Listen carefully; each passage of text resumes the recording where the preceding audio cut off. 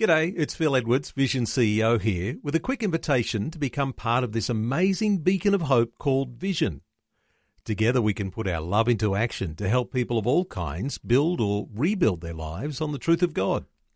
Please consider the part you can play during our upcoming Visionathon appeal, remembering that it's your support that makes Vision possible, including this podcast. Life, culture, and current events from a biblical perspective. 2020 on Vision. It's wonderful to be able to welcome to 2020 Ron Mattson, who's in Australia for the 2017 Israel Restoration Seminar. Now, there's a subtitle to this seminar that's on this weekend, Prophecy in the Making. It's on this weekend in Brisbane at the City Point Christian College. And Ron Mattson, with more than 40 years of pastoral ministry, Ron's taught verse by verse through the Bible. He's hosted a live 2-hour TV program broadcast across Europe and taught extensively on the subjects of evangelism, leadership and end times topics. And as you are familiar with the great Bible teacher Chuck Missler, well, Ron Mattson is the CEO and president of Koinonia Institute, and he's just flown into our shores just this last 48 hours. So a special welcome to you, Ron Mattson. Great to talk to you. Well, it's great to be here. Thank you for having me on the program. Ron, before we get into some of the serious stuff, and, you're going to be talking about this at the seminar on the weekend, about Israel, about perhaps rising anti-Semitism, about the challenges, about biblical prophecy. But before we get into that sort of thing, tell us about Chuck Missler, because you're one of Chuck's mates. In fact, you're the CEO and the president of Koinonia House, and a lot of our listeners have been real fans of Chuck Missler for many years. What's the latest with Chuck? Well, I live with Chuck in New Zealand. Of course, many of the listeners may remember the fact that he decided some years ago to move his headquarters, the Koinonia House Ministry, down to New Zealand. So I came along with him. My wife and I moved from England at that point, and we linked up with him. And Chuck and Nancy have decided to retire there. Of course, shortly after they moved, Nancy went back to the States and was diagnosed with cancer and stayed there for 2.5 years, receiving various forms of treatment. And it was a tough time for Chuck. And those that were close to the ministry knew that it was difficult for him as he was standing alongside of his bride, and she went home to be with the Lord in November of 2015. And so last year really was a time of just grieving and coming to terms with all of that, and also just stepping back for Chuck, stepping back from ministry in sense of daily activity, and handing it over to the committee of guys that constitute the management of Koinonia House now. But Chuck is doing quite well, actually. Now, Chuck and Nancy had a very long marriage, a successful marriage, a wonderful partnership. They co-authored books together. They were in ministry together. And some of us were following along the illness and travels back to the United States, and eventually Nancy's passing on to be with the Lord. When it's so public like that, Chuck's got a big following, going through a grieving process. Sometimes you just want privacy, and you just don't want everybody questioning all the time what's going on. How's he handled that? Is he on the up and up beyond the grieving process? Well, it was interesting. There were sort of two things that were taking place at the same time. One was, of course, the passing of Nancy, but also a month or two later, his last remaining son also died of cancer, died in January of 2016. And so it was sort of a double shot to the gut, so to speak. And it was a tough time for him. But Chuck really draws strength from the fact that people do love him and the ministry there. In fact, in January of last year, he ended up in the hospital, some may know, was there for a week. He was quite ill with pneumonia and a number of other problems. And we just simply sent out through the social media associated with K-House a request to pray for Chuck. It was just hashtag pray for Chuck. And surprisingly, we had over 500,000 people in the world respond to that. And I think that we ended up, I think after the second or third day, we printed about 30,000 responses into a ring-bound book and gave it to Chuck, and he just sat and read the comments and wept. And to be honest, I think that was huge in the sense of encouraging him and helping him get through that 3-month period of not only losing his wife, losing his son, and then having a serious illness, which was life-threatening, by the way. And as he recovers from that, the outpouring of goodwill from people was very much appreciated. And in that case, yes, he's a very public figure. Yes, they lived a relationship that was sort of in the proverbial glass house, so to speak. But they are real people. They don't try to hide, and they were very encouraged by the support that they received, just in prayers and the outpouring of thanksgiving. It was really good for him. Well, as we get into our conversation, it's important to note that when you mention those sorts of responses where 500,000 people respond in such a way as sharing in that same grief that Chuck was feeling, it indicates, for listeners today, the significance of Koinonia House as a ministry, because, and you'll have been involved in this, and this is part of our conversation today, because Koinonia House, it largely, part of what happens with the ministry is a collation of a whole lot of intelligence that's coming in from all over the world, people submitting all sorts of papers and research and all sorts of things, which has been one of the benchmarks of Koinonia House, this ability to be able to know what's going on, to have intelligence about trends and those things that have been happening in the world. And Chuck, of course, has been renowned for that. You've been part of that collation of much of that intelligence too. How does that contribute to what you might be sharing on the weekend as you're addressing a seminar here in Australia? Well, we're fortunate in that being a Christian organization that is not directly associated with denominations, it allows us to sort of move across the various and past the various barriers that are there. And as a result, we do get a lot of insight and input from people from non-standard channels. Plus, God has opened doors for us to be able to have connections with people that wouldn't normally be available to a person in a pulpit, so to speak. And so we have a good relationship with Israel.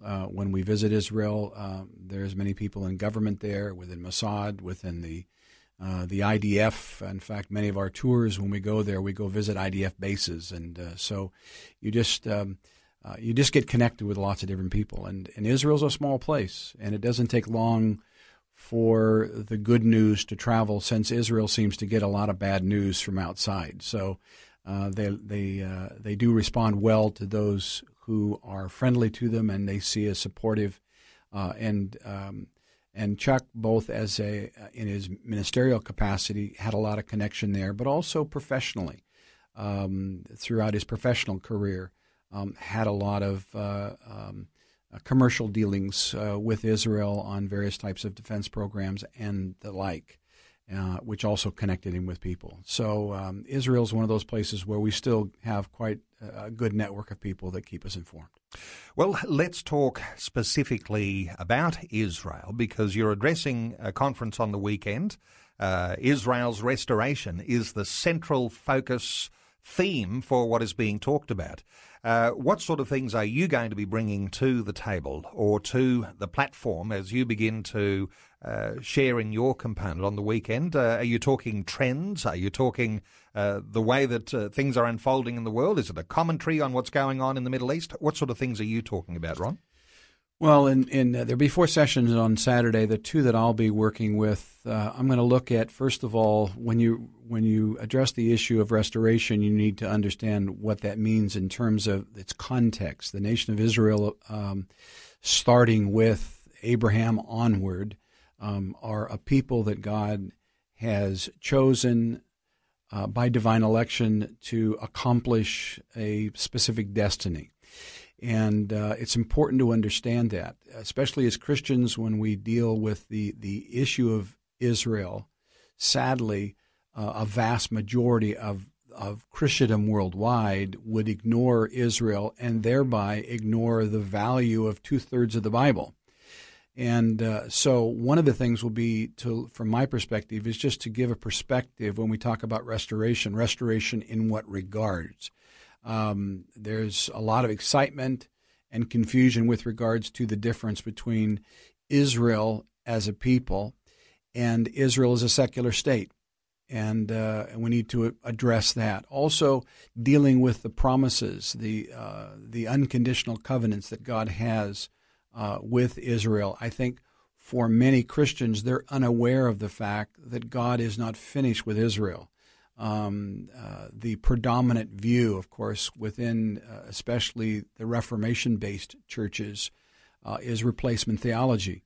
That idea that Israel had its chance, the Messiah came, they did not recognize nor accept the Messiah, God has set them aside, and they became nothing more than Christ killers. And that was the predominant view throughout Europe, certainly, and was a mentality that was there even during the Holocaust era.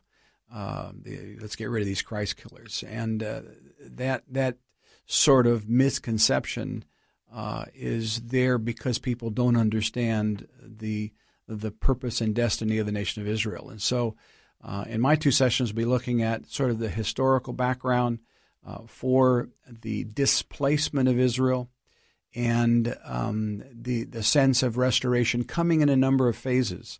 There's the restoration of the state. There's a national restoration. There's personal restoration. And so we'll be trying to embrace that. Really, it's an exhaustive subject, but we're going to try to give 4 good sessions at it. And I guess an additional dimension to that is everybody else's attitude to what's happening in the restoration. And as we're talking about a visit by the Israeli Prime Minister in Australia, Benjamin Netanyahu, who's arrived just yesterday, and there's already controversy all over the media. But the ones who will be supportive of Israel, there is promise of blessing from the Bible. There's also the promise of cursing for those who are not on Israel's side. How do we make sense of the way that people need to relate, either individually or even nationally, to the nation of Israel? Well, part of the problem, I think, and we're seeing this as a problem worldwide, and that is the sense that people's reaction to the huge amount of information that's available in the world through the media is to determine what's authentic and what's fake news is the label that's being used, banded around now. And as a result of that, what happens is you have a little tiny country that has the focus of the entire world constantly on them. They are seen as the thorn in the side of Islam. They are it's strange that you would have one country out of more than 200 in the UN that yet receives more than 1/3 of all the National Security Council resolutions are against the nation of Israel, which is disproportionate in so many different ways, that even this most recent resolution that the UN passed as President Obama of the United States, as President Obama was leaving, it was like he just wanted one more opportunity to manipulate the situation there and create a public shaming of Israel, which was sad but yet predictable. Obama, from my perspective, being an American living outside the country for more than 25 years, looked back and saw what was taking place and saw that there was just this overwhelming sense within the media to villainize and to delegitimize the nation of Israel constantly. Anything that happens was to put them in a bad light. So part of the problems that Christians have is if their sole input is the secular media or the mainstream media, they're going to get a jaundice or biased view to begin with. In terms of what their reaction should be, their reaction should be to go back and have a biblical understanding of what this land is, who these people are, because it comes down to a definition of terms. When they say things like the land of Palestine, they're using a name that was given to the land by the Romans who were the enemies of Israel after the Bar Kokhba revolution. And but yet, when Israel became a state and an independent country in 1948, they adopted the name Palestinian as a nation, in the sense that you were a Palestinian if you were born in what we now know as the land of Israel. But then that's been hijacked by the Palestinian Liberation Organization. Now, when you use the term Palestinian, you don't mean a Jew. You mean generally a Muslim or a non-Jewish person living in the land of Israel. Well, that's Palestinian. Well, it's understanding the sense that there's never been a Palestinian state. There's never been a Palestinian people. There's never been a Palestinian language. There's never been a Palestinian capital. But yet everybody acts as though there has been, that Israel from 1948 onward were the usurpers. And thus you have the debates with regards to living on occupied lands. And, of course, you see a lot in media about that, the occupation, the settlements and the occupation. See, very powerful terms that is being used there. And so if you're not careful, you can accept that definition, which automatically vilifies Israel and will naturally skew your own perception of Israel. And I think that's what the church has to work against, is to be very precise and use biblical terminology dealing with his land. Life, culture, and current events from a biblical perspective. 2020 on Vision. Good to have you along with us. The Thursday edition, we're talking about Israel. The Israeli Prime Minister Benjamin Netanyahu is on our soil in Australia. It's an historic gathering that's been happening, and he's here for a 4-day visit. The Prime Minister, Malcolm Turnbull, has said a lot of good things and affirming a 100 years of friendship with Israel. Ron Mattson is our guest. He's the CEO and president of Koinonia Institute, addressing a conference this weekend. He's in the studio with me. Our talkback line is open on 1-800-316-316. If you'd like to join in our conversation, you might have a question or you might have a comment. But Ron, as we talk about, you mentioned a 4,000-year history back to Abraham. And sometimes I feel as though we compartmentalize the Old Testament in particular, but a lot of people will just compartmentalize the whole Bible, the Old and New Testament, and say, isn't that just a document that's, nearly 2,000 years old? But when we think of the restoration of Israel, 1948, we recognize that this history of the Israeli people has a 4,000-year history, and the history's not over yet. It's still continuing. Very much so. Genesis 12 tells us that God made this amazing promise to Abraham while he was in Ur of the Chaldees, that he would take him to a land and that he would establish him and a nation after him that would be a blessing to all people. And Genesis 12 gives us a sense of that Abrahamic covenant. It's one of arguably 8 covenants that God makes in the Bible. 5 of them are unconditional. 4 of them deal specifically with the nation of Israel. And so more than half of the covenants in the Bible are dealing specifically with the nation of Israel. And so that should cause us to pay attention.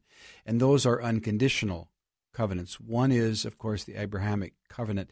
The next is from Genesis 15, that what we refer to as the land covenant. That it's during the time when there's this division between Abraham and his nephew Lot. Lot goes down into the fertile Jordanian valley, and God appears and encourages Abraham, saying, "Look as far to the north, the south, the east, and the west as you can see. I will give this to you and your children as an everlasting covenant." And so he's standing there, most likely around the area of Jerusalem, looking down over the expanse around him, seeing, "This is the land that I will give you." And then, of course, when Joshua comes into the land, having had the passing of Moses and the crossing of the Red Sea and all that, when Joshua comes in with the children of Israel, he is there to begin to take possession of that which was simply there. So we see a restoration of Israel actually starts with Joshua. He's restoring to them that which was promised to Abraham, and the history that is recorded post Joshua is all about Israel in the land and dealing with its enemies and distractions and so on and so forth. But that process is something that's ongoing and will continue prophetically.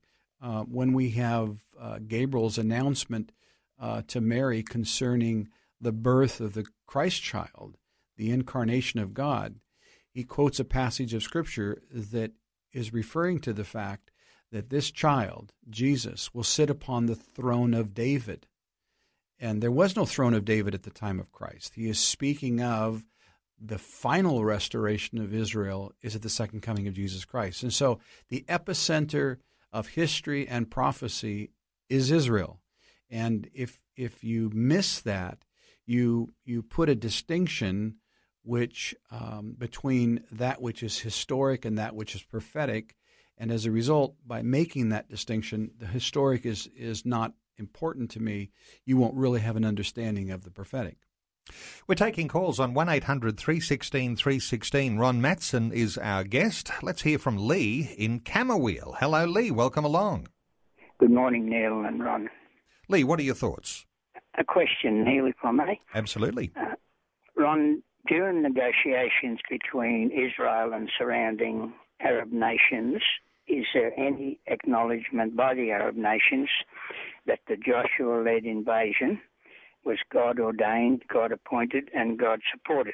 Now, if not, how do they feel about the inheritance that was allocated to Isaac rather than Ishmael? Well, first of all, let's talk about the nations that surround Israel.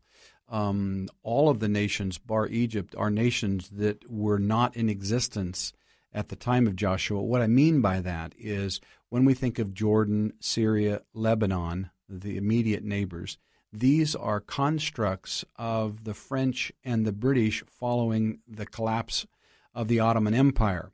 They were part of the British and French mandates and their artificial borders, and the British, especially within Israel today and Jordan, set up these artificial borders as to be a way to parse that which was for Israel and the Jewish people, and that which was for the Muslims.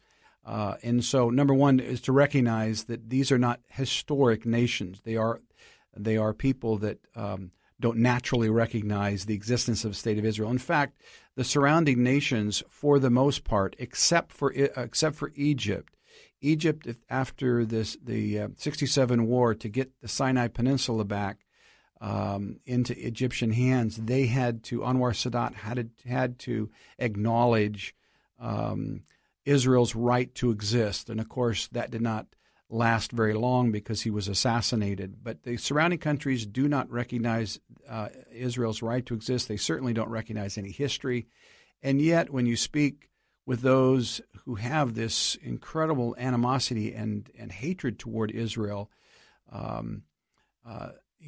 what they're going to be telling you is they have no legitimacy as a state. So there's no acknowledgement there at all. More than just a commentary on what's happening in the world, more than just a commentary on the visit of the Israeli Prime Minister Benjamin Netanyahu to Australia, more than a commentary on Australia's response, which has just been a wonderful response. We're talking with the dimension now of what happens in the history of the whole world, where there is prophecy in the making when it comes to this restoration of the nation of Israel, and the attitudes that individuals have and the attitudes that nations have are very, very important. Our special guest is Ron Mattson. He's in Australia for the 2017 Israel Restoration Seminar. It's on this weekend. Ron, let's take some calls. We've got a couple of callers who've been waiting patiently. Let's hear first from Shelby in Sunnybank. Hello, Shelby. Welcome along. Yeah, good morning, Neil, Ron. Mate, I just want to say that I'm led to believe that Israel is the most stable country within that region. But most of all, we have to maintain, or the world has to maintain and understand the biblical heritage of Israel, and that has to be maintained, in my viewpoint. It's just a shame to see that the world is constantly, and the Palestinians are constantly out trying to destroy that. And as Benjamin Netanyahu said when he arrived, he was on a little speech there, and it was on media. It's amazing that even for Australia, I think it's the 100th year, he said, of the Light Horse capturing the Australian Light Horse Brigade, capturing Beersheba, and that being returned to the Israelites. And I just think of one other thing before I go. The Kelvin Comby, Neil, you had him on once. Kelvin Comby, yep, a well-known historian, yep. Yes, and he had that book, and he did the book, Gallipoli, All Roads Lead to Jerusalem, I think it is. And that's just amazing. And that was the first only that I'd ever heard of any biblical information about the war. Previously, you all heard just about non-biblical stuff about the war. But that was, amazing to hear that information. And, there's so much heritage with Israel and, with the biblical side of things. It's got to be maintained. And even as Benjamin Netanyahu said, the Palestinian, of any solution that they're trying to solve, Palestinian getting in there, they would simply make it another Muslim state completely again. That would be their total effort, and we've got to guard against that, I believe. Shelby, some good thoughts in all of that. Let's get a response from Ron. Ron, you might have picked up on one or two of the points that Shelby's mentioning. Well, what's interesting about the Middle East historically is that there's always been this historic revisionism that takes place there. During the rise of the Ayatollah in Iran, he popularized the idea that the Holocaust was in Europe was fabricated by the colonists from Europe, and so on and so forth. This whole idea that the very sense of who Israel is fabricated. Well, what's beautiful is that you can hardly put a spade into the ground in the land of Israel where you don't turn up clear evidence of the kingdom era of the nation of Israel, and so although there are a billion people, so to speak, are on the planet that would love to make Israel nothing more than a hoax, the truth of the matter is God will establish that which He is doing, and we can stand by that. The world can rage on all they want, but they cannot erase the concrete proof of the nation of Israel historically, and we as Christians looking at it also prophetically. Thank you to Shelby for your question, for your comments. Let's take another call. Paul is in Kununurra. Hello, Paul. Welcome along. Yeah, hi. Paul, welcome. What's your thoughts on our conversation today? Just a question. I'm a pilot just for enjoyment, and a while back I was flying to the south of Kununurra, about 30 kilometres. Are you there? Have we got you, Paul? Sorry. Yep, we've got you, Paul. I can hear you. Yep. What are you? Okay. You were flying to the south of Kununurra, about 30 kilometres, and we came across a floodplain between two ranges. And my passenger said, "Do you realise that this place was considered as a place to resettle Jews after the war?" And I'd never heard of that. I was just wondering what your knowledge is of Australia's involvement in looking for a place to settle Jewish people after the Second World War. Do you have any knowledge along those lines? Well, there's been reports circulated that after World War II there were thoughts of repatriating displaced Jews to Africa. I've never heard the Australian solution. I did run into somebody in New Zealand that said New Zealand would be a great place, and probably if you're not an All Blacks fan, you would have gone with Israel, taking the land. But no, I've not heard of that. But you see, that's immaterial. I mean, that's like saying we're going to take an indigenous people that have been displaced and dispersed, and we're going to take them up to Canada and give them a part of Canada, as if it's the coalescence and the congregation of the people that make the nation. No, the land is important to them. Jerusalem is important to them. They connect with that. That's why it's so important for Israelis to have Israel. And it's interesting also to notice that anything that's of historic value to the Jew, over time, the Muslims have come in and taken those locations and either destroyed them or rebranded them as some sort of a Muslim site. And that's all that idea of trying to erase the nation of Israel. So I've not heard of them being offered other places, but I know they wouldn't take it. And, Paul, my knowledge a little limited on this issue, but I do recall hearing something of recent times about Australia being a proposed destination for repatriation of Jewish people post-World War II. But I don't think there was too much of that eventuated. But if there are other listeners who might be able to shed some light on that, you're welcome to join our conversation on 1-800-316-316. Paul from Kununurra, thanks so much for a great input today and a good question. And I'm not sure we were able to answer it as fully as you'd like, but as I say, there may be some other listeners who might like to contribute. Let me move on to a really big issue. Sometimes when people are talking about biblical prophecy, Ron, they'll be thinking of, in some sense, a timeline, and it's arguable as to how that timeline might outwork itself. But if we're talking about a history, 4,000 years since Abraham, and of course we're in this new covenant time, and the restoration of Israel, the fulfillment of Old Testament prophecies, quite obvious, a fulfillment, a miraculous thing that has happened. When we talk about last days or last things and this whole issue of Bible prophecy, how does Israel fit into that? And is there a context we can make a commentary about today with last things, last times? Yes, absolutely. Well, first of all, I like to point out the fact that if you want to know what time it is on God's clock, just look at the nation of Israel. Everything else is centered around that. That's the benchmark. That's the place in which you can get a sense of perspective for the rest of the world. Now, prophetically, there are a number of prophecies that are yet unfulfilled, and they center in and around the nation of Israel and the land of Israel. There is the long-term prophecies that deal with the second coming of Jesus Christ, but he is here to sit upon the throne of David.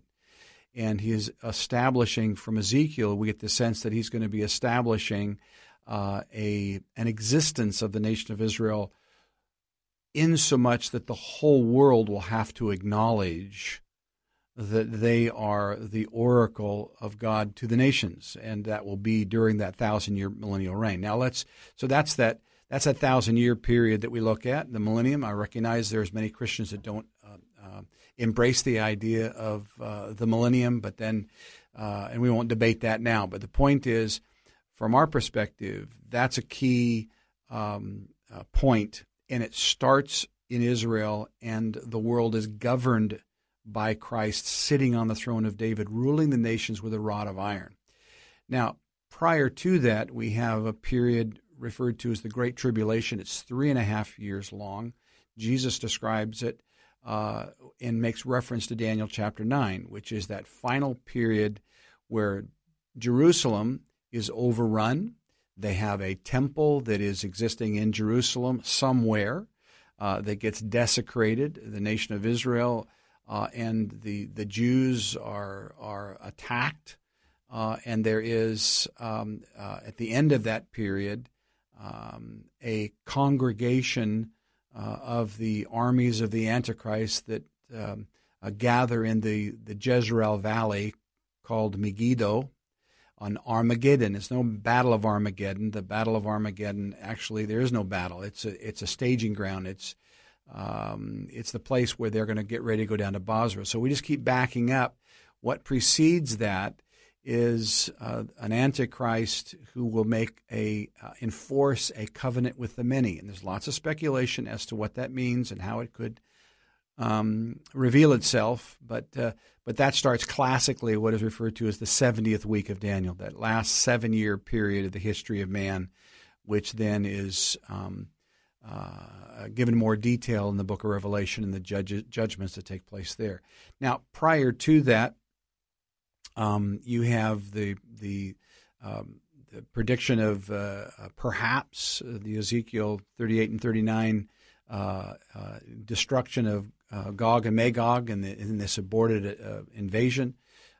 Prior to that, many believe there's a battle described in Psalm 83, which is with Israel's immediate neighbors, where they are vanquished by Israel. Israel finally just gets tired of being put upon by the immediate nations, goes and conquers them. So these are all things that as we sort of wind the prophetic clock closer to us, move the hands backwards, so to speak, we begin to see that these are all events that could be upon us even now. And especially with the way Russia is making inroads with Syria. They've been very friendly with Iran. These are all partners in the Ezekiel 38 and 39 invasion. We're taking calls, 1-800-316-316. Let's hear from Graham in Tasmania. Hello, Graham, welcome along. Oh, Father Abraham, the Jews claim him, the Muslims claim him, we Christians claim him. Abraham had love, compassion for his fellow man. When God said, I'm going to wipe away Sodom and Gomorrah, and he said, will you destroy the good with the bad? And he kept saying, will you save so many? Will you save, if there's 50 decent people, will you save it? Will you spare it? And it went on right down to 10. It shows us the compassion of Abraham, his great love for his fellow man. And we haven't got that. We've got confused Jews, we've got confused Muslims, and even confused Christians. And, we really, God himself is going to sort this out in Zechariah 14 in that chapter. And that really tells us what's really going to wrap things up. Let's get some thought from Ron on Graham's comments. Well, it is true. There's a lot of confusion with regards to the heritage that's there. There's a legacy of hate that exists in that area.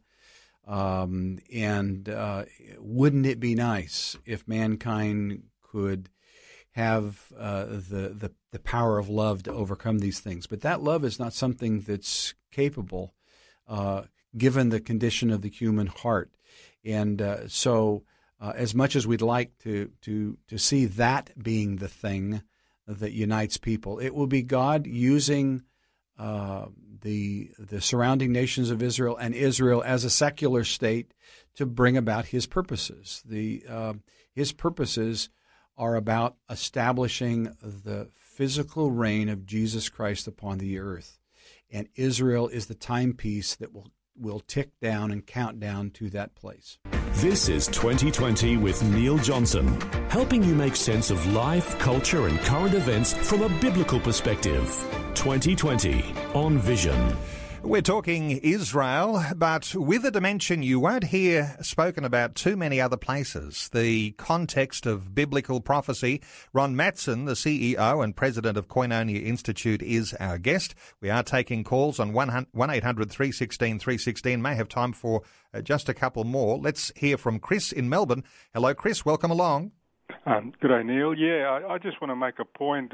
We get really stirred up about anti-Semitism, but I think anti-Semitism is there by God. It's like Pharaoh, he hardens the hearts of people and it's one of the main reasons that he's going to use to bring the people in the world into judgment. And also, he's also going to use anti-Semitism finally as a way for the Jews to recognize their Messiah and call out to him.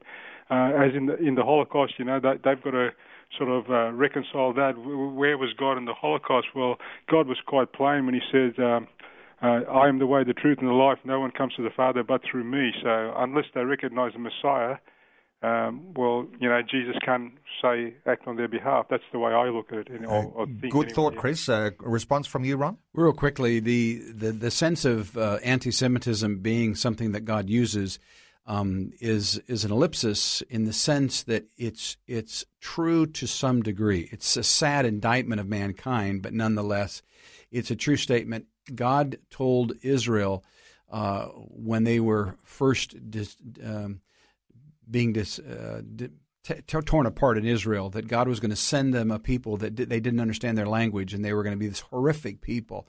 And, of course, he was talking about the Chaldeans and the Babylonian Empire. So God does use the hatred of Israel to bring about his purposes. Okay, thank you so much to Chris. Let's take a call from Conrad in Marysville in Victoria. Hello, Conrad. Yes, sir. Good morning, good afternoon. Yeah. Conrad, what are your thoughts? Number one is, first of all, I believe that God has blessed Australia. The only reason He has blessed Australia is because of Australia's love for Israel. Number one. The other one is that I understand that on the whole map in the Middle East of the Middle Eastern countries, that there's no map of Israel included. The third one is I want to ask Ron's thoughts that he believes that the temple will be rebuilt again. Okay.